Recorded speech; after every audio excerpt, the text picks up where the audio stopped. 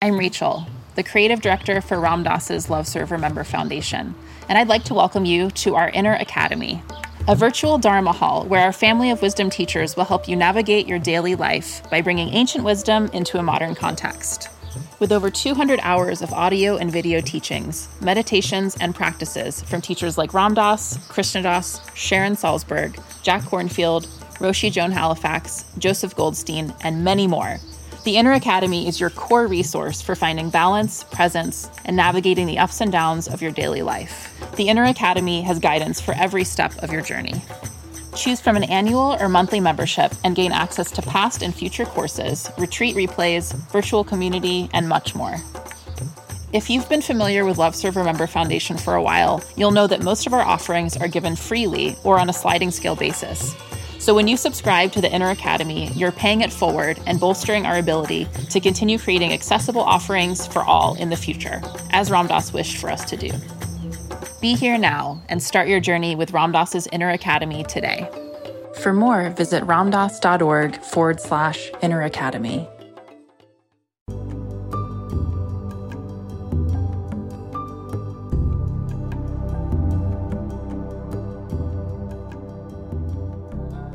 Welcome to Lama Surya Das's Awakening Now podcast. We are very pleased to share with you Lama's unique illumination of the Awakened Awareness teachings. If you are interested in supporting Lama Surya Das's podcast, please go to BeHereNow.com/Suryadas. Bottom of page 23. May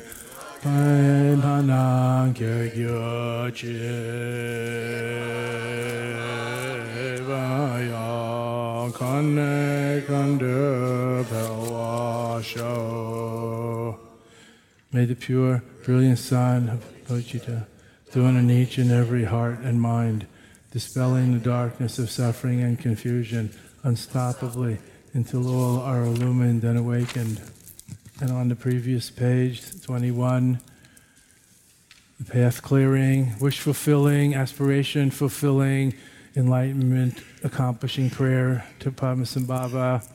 Dusa Sanjay Angada Dempa Che Ngadra Kunda Dewa Chamba Shah Bache Kosa Duda Drapa Sa Sawa Debsa Shinke La Dusa Jina Sanwe Bache Shiva Na Sampalanje Drapa Shekan Law. Precious guide, one with all the Buddhas of the past, present, and future, blissful presence, source of all siddhis, fierce destroyer of illusion, who dispels every obstruction. We pray to you for blessing, inspiration, and realization. Please remove all outer, inner, and secret obstacles and spontaneously fulfill all our aspirations.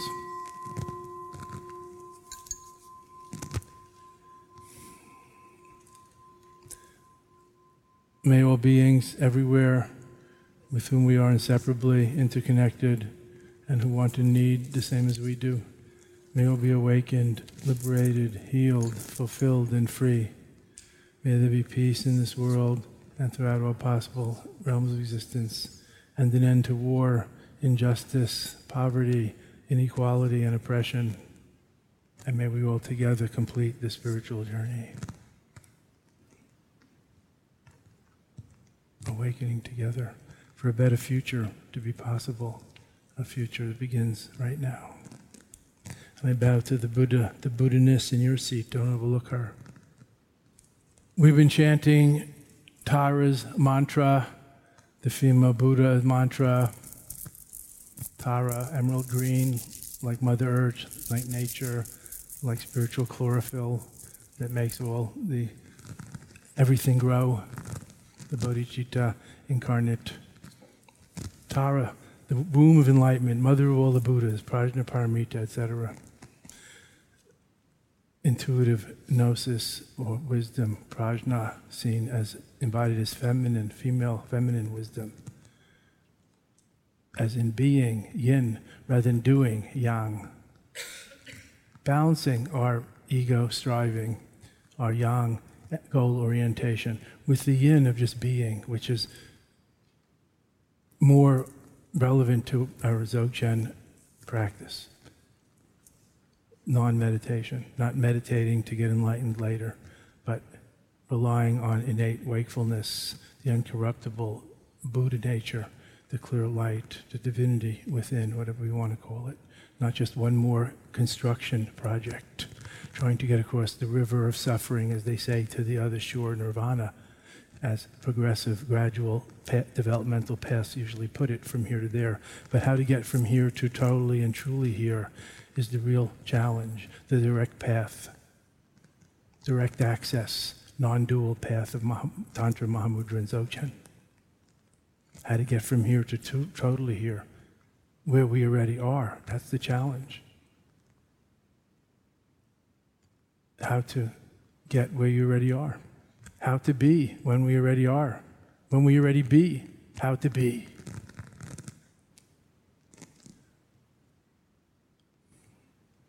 Thus, we find even in the Mahayana Sutras, I believe it's in the Diamond Sutra that we heard quoted the other day about the 8 similes of illusion. See everything like a dream, a mirage, a fantasy, a sitcom, a movie, and so on. In the Diamond Sutra, it says, Buddha said, when I achieved unexcelled, irreversible, supreme, perfect enlightenment, Anuttara, Samyak, Sambodhi, I obtained nothing I didn't have before. Put that in your pipe and smoke it. Drew.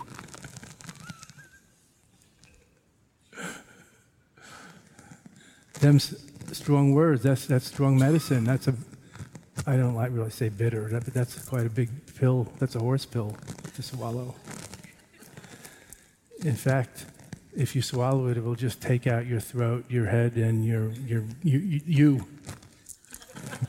which is the point.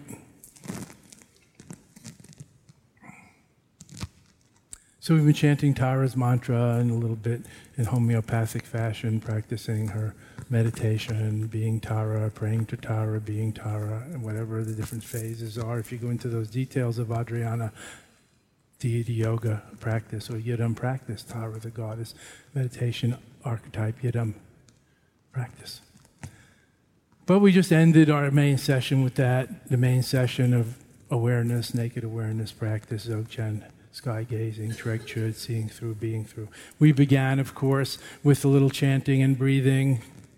So bracketing our main Dzogchen awareness practice with these more formal or formed, structured, explicitly religious style practices, just bracketing this formless naked awareness practice, rather unstructured, formless naked awareness practice with these more form relative practices. Just balancing form and emptiness, effort and non-effort, and various other things, complementary energies to keep in balance and in the picture, well-rounded and grounded, swooping from above with the view while climbing from below, while, not as opposed to or without, while climbing from below and so forth. I find chanting is important. It's always been always. It has been for a long time an important part of my practice. So if it's useful to you, enjoy it, take it up. If not, leave it aside, as Buddha himself said. If it's useful and conducive to enlightenment and the good and the true and beautiful, take it up. Otherwise, leave it aside. You don't have to believe just because he says it or because it's taught. So that's an important tenet of Buddhism since the beginning. So these are all called skillful means or useful methods if it's useful to you. If it's not useful, leave it aside. There are many different ways to kneel and kiss the ground, as the poet Rumi sang. 1,000 ways to kneel and kiss the ground, even without kneeling. Just because you're a cripple, can't kneel, doesn't mean you can't bend the knee in reverence mentally, and so forth. So, skillful means, upaya, skillful means, not the end. So we find different practices at different times, different courses for different horses, different practices at different times, stages of our path, for different spiritual personalities, according to our needs. So the breathing exercises is another thing from the 6 Vajrayana yogas, the 6 energy yogas of Tibet. A little breathing exercises, breathing and holding and oohing and eyeing, and it's a good skillful means for those that are more yogically inclined, just like philosophy is good for those who are philosophical and analytically inclined. Not everybody, certainly. So we've been practicing in this way, but the main practice, which I'm teaching, I want to come back to, is the awareness practice, of course, Dzogchen meditation, so-called, the non-meditation of Tregchut, seeing through, being through, literally cutting through. We've covered all this. Natural body, natural breath and energy, natural mind, the 3 pillars of natural meditation. In the form of sky gazing, Namkhai knowledge, or sky space, human yoga, or infinite union. Sky mind practice, panoramic awareness. With everything open, eyes open, and everything open and at ease, not looking inside for anything, not looking out there for anything, and not getting stuck anywhere in between. Flow. Flow is one of the main characteristics, and spontaneity and naturalness of Dzogchen non-meditation, of Dzogchen practice, the meditation of non-meditation, and spontaneous action, Buddha activity. So there's a few basic principles of Dzogchen practice that we could mention. We don't usually find this in book. View, meditation, and action is how Mahamudra and Dzogchen are always or often described. But a few just tips and pointers, sort of some basic principles of Dzogchen. Somebody asked, how is it different or same as Vipassana, insight, meditation, or mindfulness the other day? So you can draw your own conclusions. But Dzogchen doesn't depend so much on concentration, etc., building up concentration or stages of enlightenment, the path of purification leading to enlightenment or 7 lifetimes or any other gradual path. That's all in the general Mahayana Buddhism that the Vajrayana and Tantras are based in, of course. But Dzogchen based more, not so much on concentration as on naturalness as it is, the natural state, ordinariness. Naturalness is the way, as the Zen master sang. Not trying to put a Buddha head on top of your head and looking like a gargoyle or a monster, or imitate Oriental or foreign clothes or hairstyles or music, but authentic, homegrown, natural, made in America or wherever you're made, Buddhas. Even the word Buddhas is way too parochial. Yuddhas. Authenticity, not imitation and fabrication. Thank you. So naturalness is the way, and relaxation, not stressing effort all the time. Of course, effort is there, but let's talk about effortless effort. Like it's important sometimes in relationships or in life to know when to coast and when to relax, not always striving and struggling to get ahead or whatever, or to train or to be better. Of course, we do. And we are in this to be better off, to make a better world, to be better people, and so on. Of course, but that's just one side of it, and let's not make that the only side. There's also the other side of self-love and self-acceptance and flow and recognizing the everyday Dharma, the wisdom of everydayness, of ordinariness.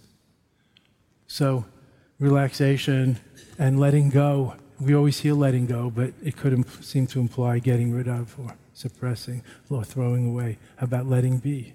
So that we don't become try to become thought police, thought stoppers, trying to stop thinking, as so many people do when we first start meditating.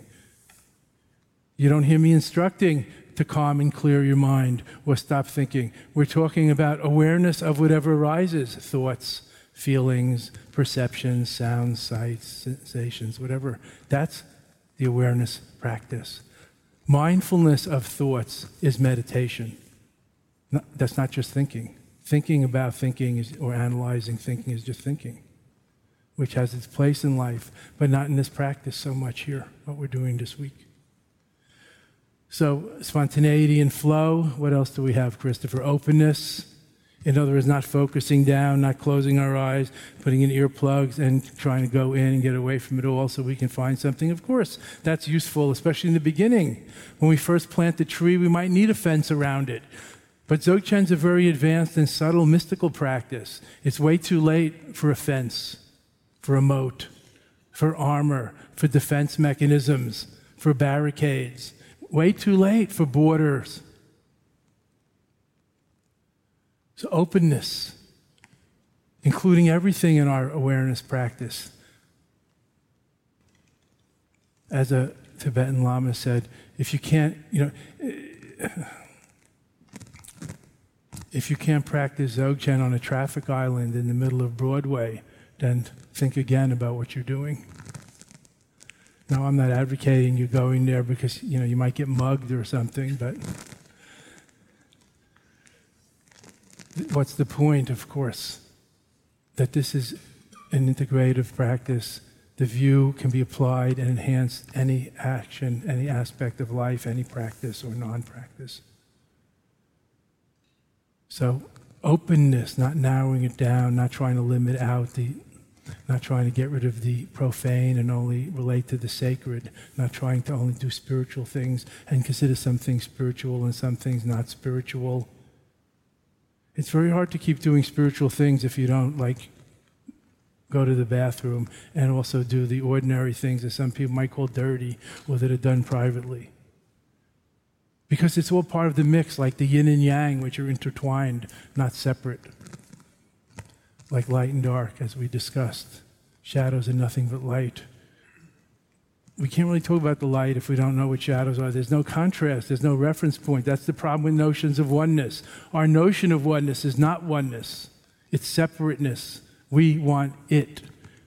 There's dualism in that. That's dualistic thinking, not oneness. That's why Buddhism takes more the agnostic or the sort of negative approach of saying not two. Non-duality is emphasized in Buddhism, not oneness.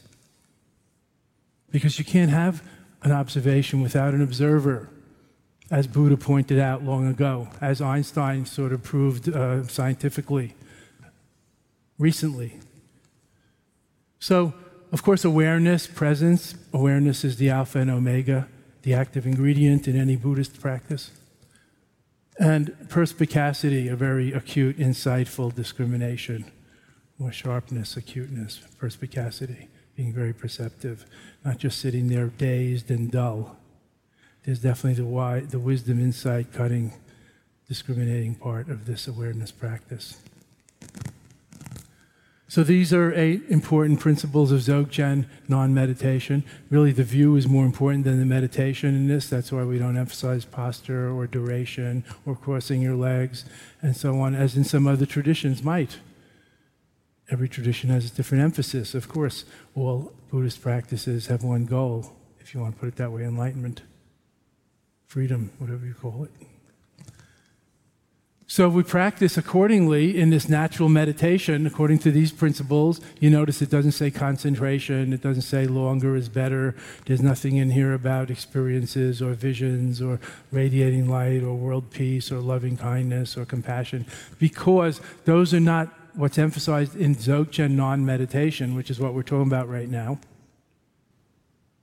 That is in more the rest of the practice and teachings of the path. We're not mentioning here prayer. We're not mentioning a lot of things that we might mention here. precepts, morality, and character building. We're not mentioning here things like that. We're not mentioning mindful anger management. We're not mentioning a lot of things that could be very helpful today in life that are part of the general Buddhist path of enlightenment and of awakened living, of course. So this is about the Dzogchen non-meditation. As I mentioned yesterday, the view like the sky, naturally segueing or leading to the meditation of non-meditation, like a mountain, imperturbable, no matter what falls on it or grows on it, naturally expressing itself if needed, as needed, is proactive Buddha activity, if needed, as needed, not just egocentric, reactive karmic activity, as wanted, as desired.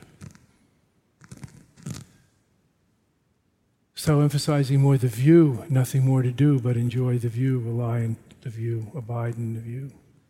The view like the sky, without corners, without outside and inside. The meditation, like the mountain. The non-meditation of getting used to leaving it as it is. The view as it is, the meditation, leaving it as it is, and the action in accord as needed, as is. Natural responsiveness, spontaneous, loving activities, not selfish activities. Compassion in action, and so forth, the whole 10 bodhisattva urges. In the middle of our sky gazing practice, the last couple days I've used as a tune-up in the middle the 100-syllable mantra of Vajrasattva, which is on page. And we use that as a tune-up. Today I used it as the insight, the self-inquiry question as a tune-up, looking into who or what is experiencing. So we're not just sitting there dazed and kind of spacing out, like,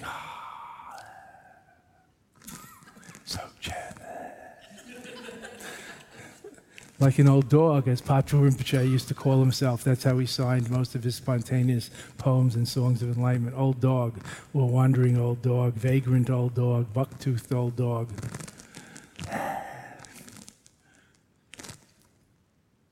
But precise, perspicacious, clear, astute, clear, clarity, not just vague, fuzzy, it's all one, spacing out.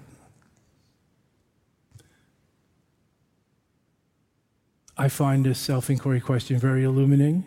Not everybody does. We don't want to fall into distracting ourselves by sitting there and thinking about the self and who are we and too much. We use it to, like, that's where the shout comes in, pet, the sharp cutting word taught in the 3 vital points text of Dzogchen by Patrul Rinpoche, shouting, pet!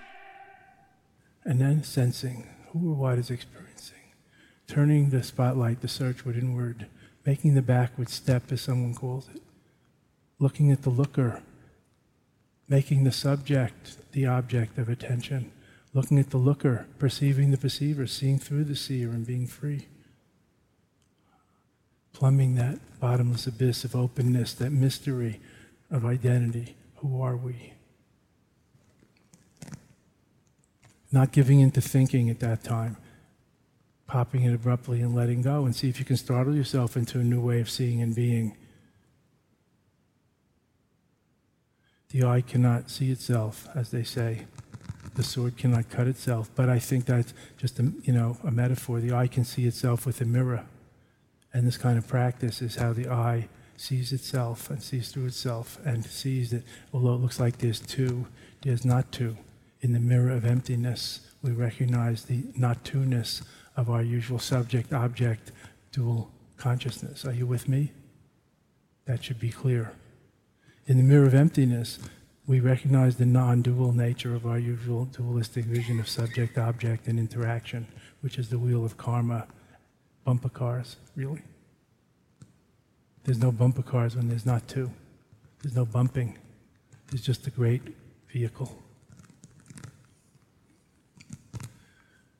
So from view, meditation, action, they're really all in one, inseparable, like the 3 steps to freedom, in looking, seeing, and releasing, or in more broadly experiencing through all the senses, not just looking.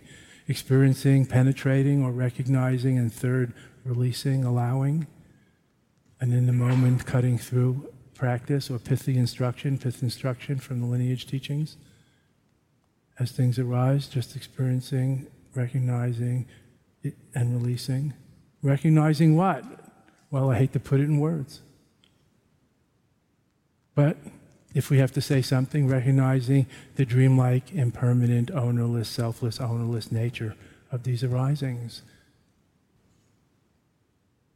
First there's a mere sound, then we reify it. We name and form it, we call it something, we call it sound. Next we get into the liking and disliking business of attraction and aversion, the basic Buddhist poisons. I want, I don't want. Oh, nice sound. Oh, nice bird sound. Ooh, it sounds so nice when I'm meditating. It's even better. Or, why is that truck backfiring? You know, oh, traffic sound. Why don't those trucks go away and come back on the weekend when we're not meditating? Always trying to change the reality. And we don't even know what's going on out there. Maybe those trucks are bringing our food. Maybe they're doing something that we need done. We don't know. With our tunnel vision, our straw looking at the infinite. Yes, it is infinite sky through a straw, but so limited, that particular kind of infinite, compared to when you're on top of a mountain looking at the infinite sky. So different perspectives or different scope. As Nyosho Kempo used to say, the difference between ordinary beings and Buddhas is the scope of awareness.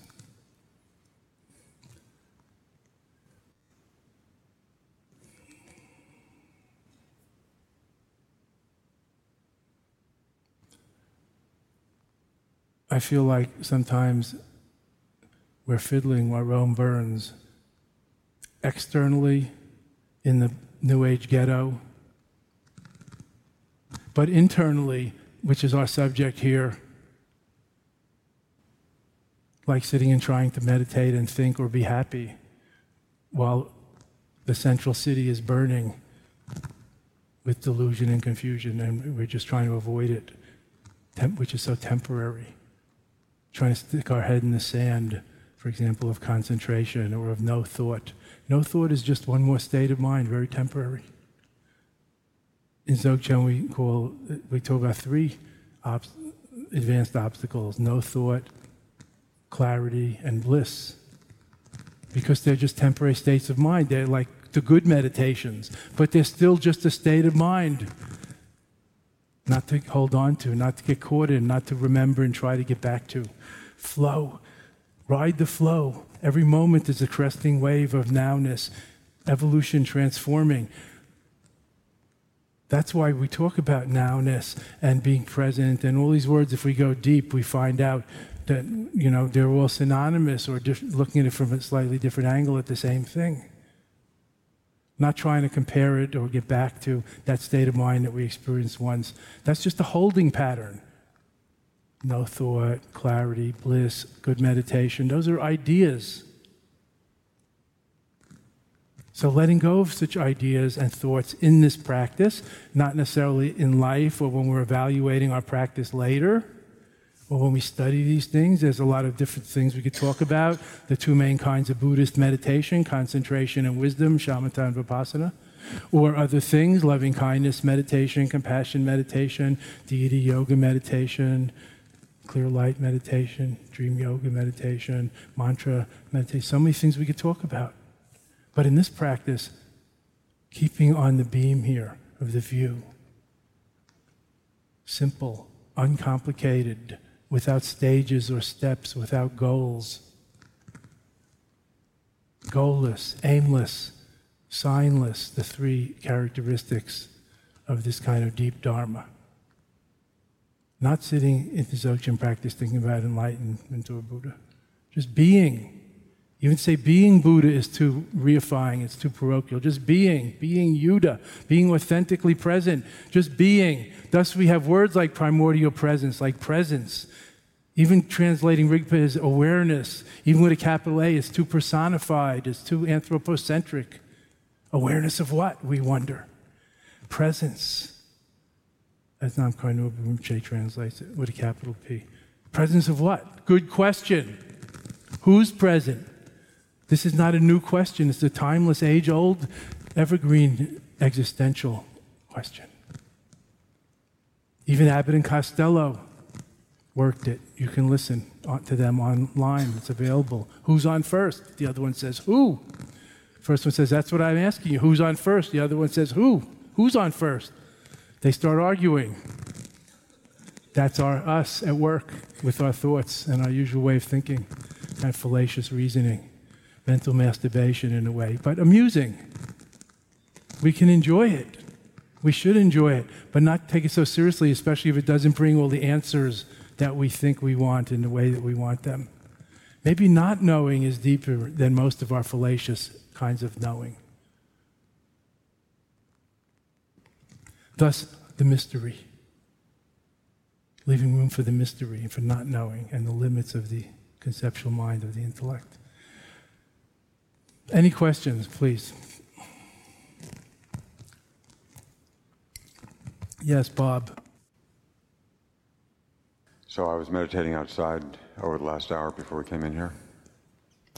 I wasn't planning to raise this kind of question till maybe later in the week, but so I'm out there for the last hour, and I'm getting a little benefit out of a little adjustment that I was making. Thank you to Judy. So I was getting maybe a little warmer rather than a lot colder. In any case, I wasn't turning into an ice cube, you know. And after... Sounds good. Judy's a great yoga teacher. So it was doing the job, you know. And so you're sitting in the snow, melting the snow and the earth, and like the earth's core even? I was hoping Drew was going to come out with some of those cold, wet towels for me to start drying up, you know. But he was too busy warming them up himself, I think.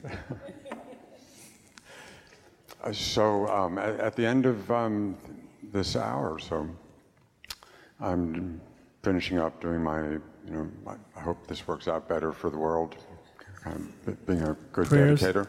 I'm sorry?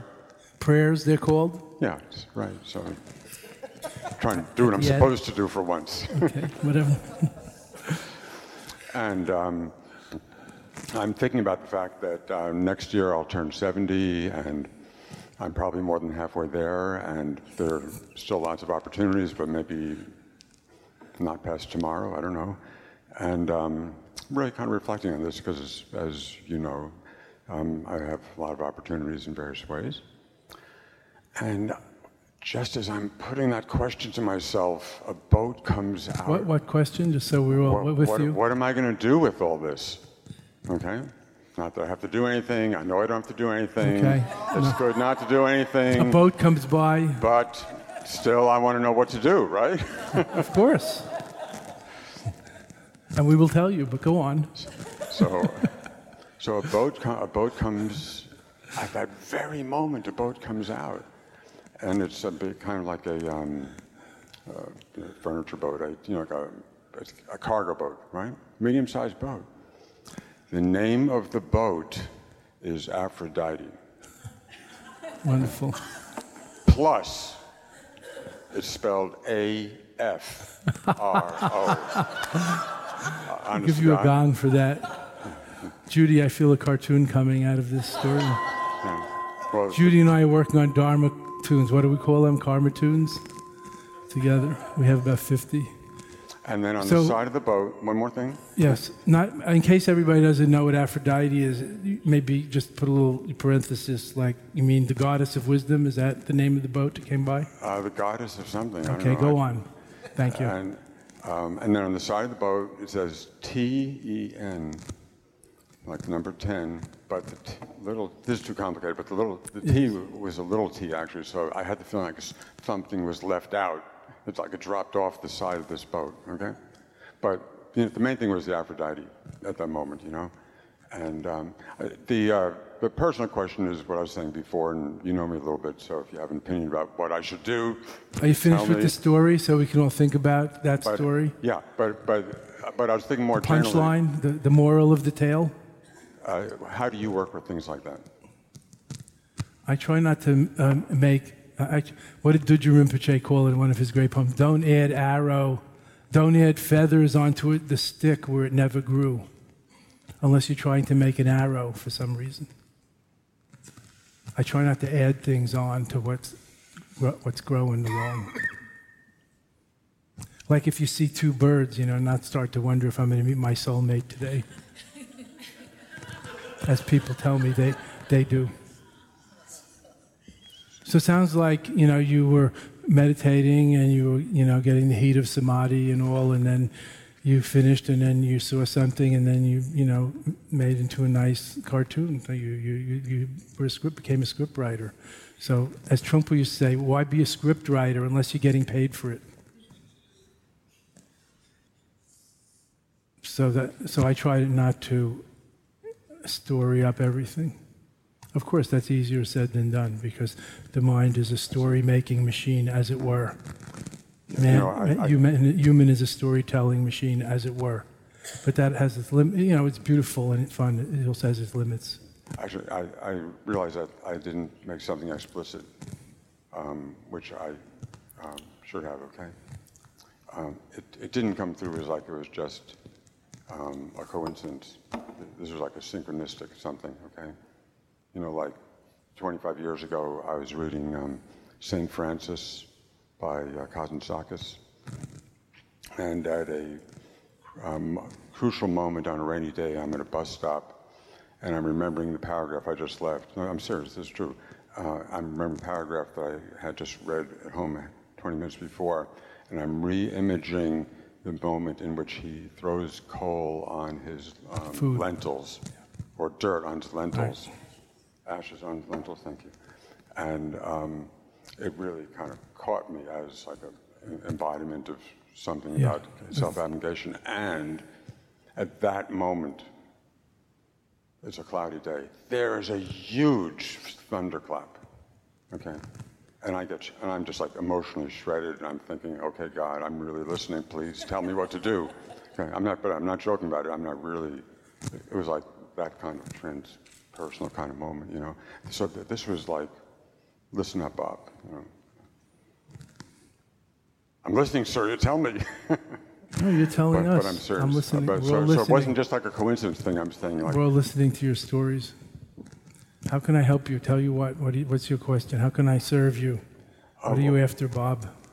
Well, I thought that like I said, if you had an idea, some association to me in your free-flowing mind about what this might mean for me or about me, I'm all ears. But I thought as a more general kind of thing for us, how one works with moments that seem to carry great import, like a dream. Like your teacher used to appear before. From the Dzogchen point of view, just enjoying it as it is, imaho, and enjoying the sitcom.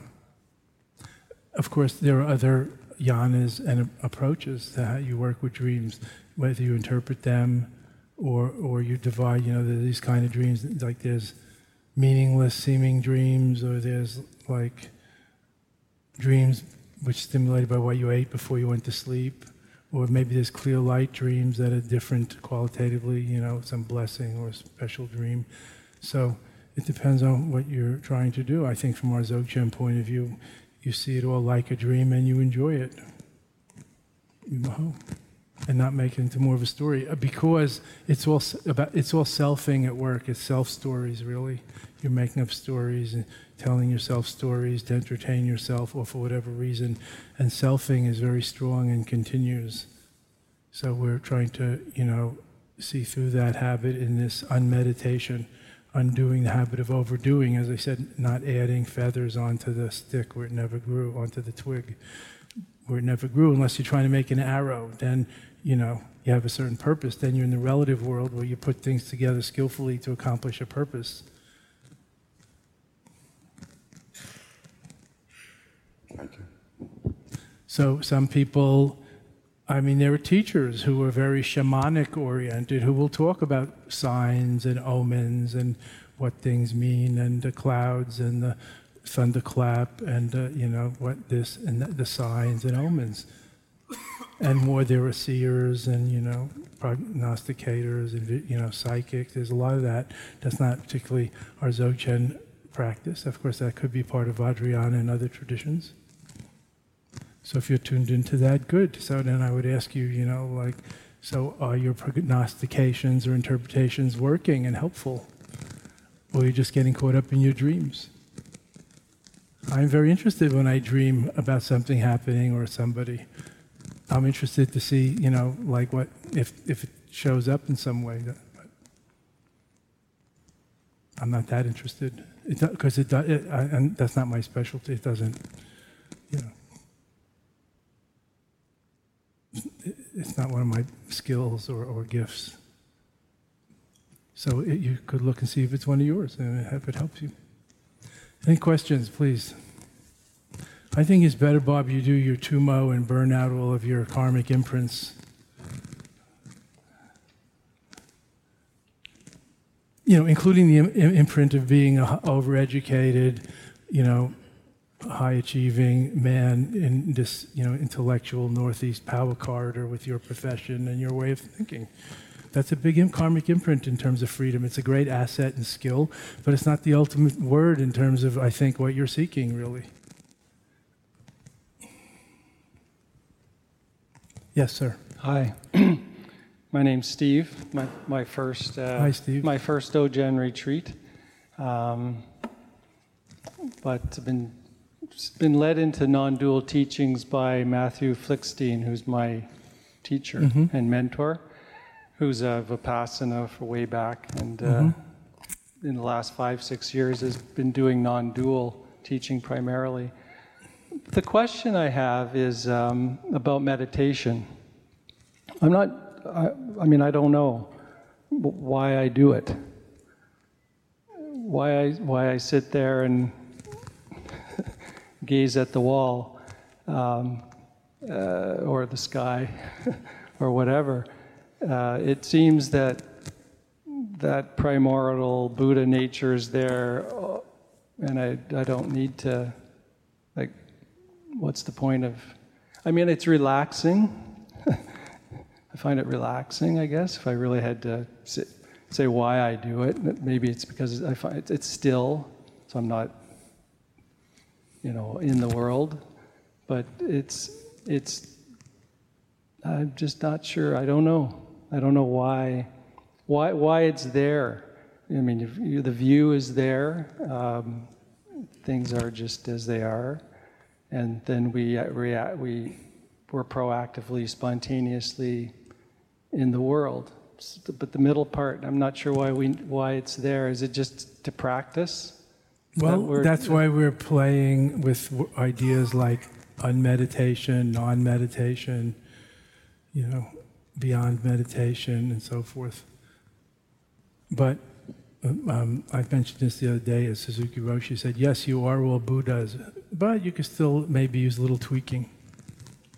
So is the meditation the tweaking? Yes. Okay. That's why we meditate. I don't know why you meditate. That's why Suzuki Roshi sat Zazen his whole life after enlightenment, before enlightenment. His wife said he was never enlightened, but that's a different matter because they didn't stress enlightenment. They stressed everyday practice. I hope you're with me. I don't know why you meditate. Maybe you don't need to know why. But, I also might wonder who says you should meditate when we get to that level. It was on a slide. I saw it. No, it doesn't say you should. I'm just describing the view meditation action like the instructions I'm giving here, but I didn't say you should come here. Obviously I'm doing this. I think it's worth doing and letting you know about it. We're kind of inviting people to participate if they want to. But now we're talking about the should. Why should you meditate? What are you getting out of it? These are good questions. Why do you do anything? Why do you brush your teeth? There must be some reason. There are good reasons, there are, questionable reasons, there are other reasons, but, why do you meditate? I'm asking you, Matthew Jr. Steve, that's your name. No, really, why do you, just because, we've heard that there is Buddha nature, or all the things you said, the great perfection, things are fine as they are. We don't seem to be experiencing that. If everything's fine, why do I feel like crap and desperate so much of the time? And is it fine that the world's, burning, the environment's burning, and the wars are going on, and 1 million children are going to bed, 1 billion going to bed hungry every night, and all the other horrors we know? Is that fine? What does the great perfection really mean? What is fine about that? So as I said today, I guess we're trying to become better people and contribute to a better world. And this is a part of, the sophisticated way of doing so, as well as general progressive development, character building, good deeds, social action, altruism, compassion in action, etc. So I think I don't know you that well, and you haven't really revealed yourself that much yet, but I can see that you may be suffering from something that's not uncommon among Westerners, but not just Westerners. I'll pick on Westerners now since that's us. Westerners who participate in the non-dual traditions. It's called premature immaculation.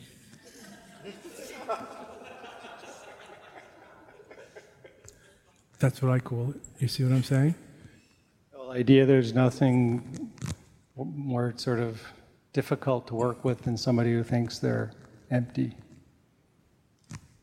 It's a combination of nihilism and premature immaculation. Like, if we're all Buddhas, then why do anything, or why do we need to meditate, or anything, do anything? That's a good question.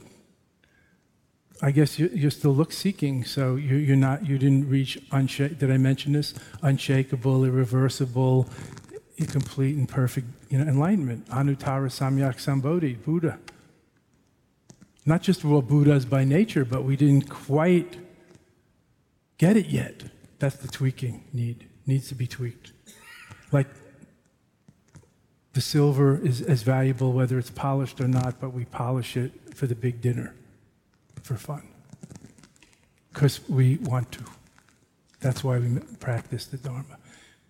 Swooping with the view, but still climbing because it makes sense and we want to.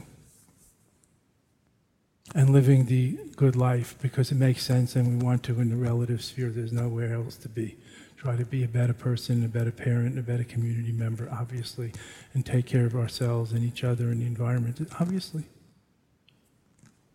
So that's the tweaking, and maybe it's a lot of tweaking. So it's not enough to just say it's all perfect or all Buddhas. Also, if you really study these things, it doesn't say we're all Buddhas. It says we're all Buddhas by nature. We only have to recognize that fact, awaken to that fact. So there are sleeping Buddhas and awakened Buddhas.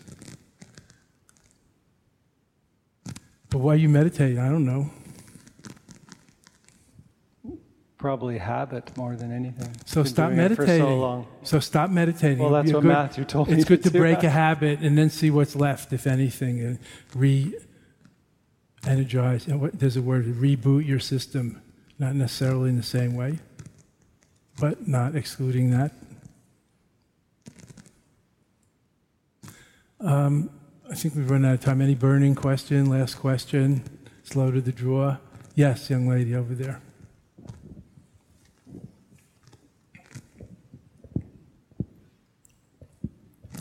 Self-deception is one of the most pernicious things in the spiritual world.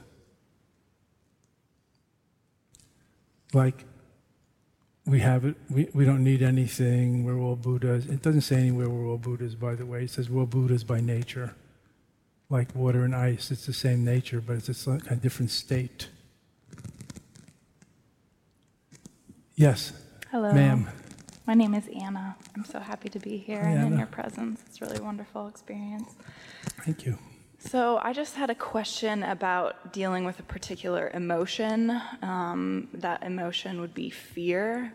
How can you be aware of fear without sort of allowing it to take over? So, for example, I have an incredible fear of heights. And it's really hard for me to be aware of that fear without letting it sort of take over. It's sort of in the past helped to not pay attention to it and go somewhere else.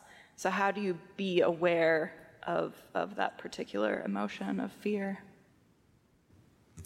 Well, I'm not a professional in this field. I've heard that there's desensitizing, trainings for people that are afraid of heights or getting in planes or all kinds of things. But just any fear in general. Yeah, of course, that's what we're going to get to.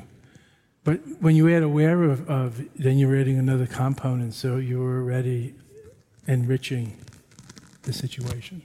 That's the first thing. So, like being aware of thoughts is mindfulness. Just thinking is not. You could be caught up in your thinking, or just feeling doesn't, being aware of your feelings is a whole other ball game than just caught up in your feelings like drama king, drama queen. So, without getting into why you're afraid of heights or if something happened to you, is what we call karma. It means conditioning. I'm not saying it's from the past life, I'm talking about conditioning. So the good news is that it's just conditioning, and you can recondition pretty much any habit. Even strong habits like addictions, like heroin addiction, can be reconditioned. So conditioning can be reconditioned, so that's one thing. But the awareness component, if we're going to talk about it from the point of view of practice, being with it, feeling it without having to contract it, run away and hide,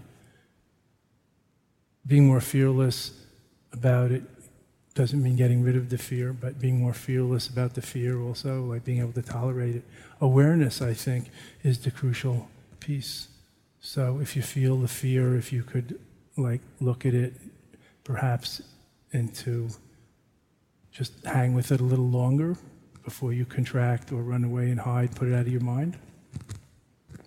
I mean, that might work, help. You should try. You could try. Can you just put it out of your mind? Because if that works, then, in a way, why do anything else? Can you just put it out of your mind? And that might not account for if you have to be in a high place, I don't know, but the way we live today, everything is kind of climate sealed, so I don't know that you really have to worry about that.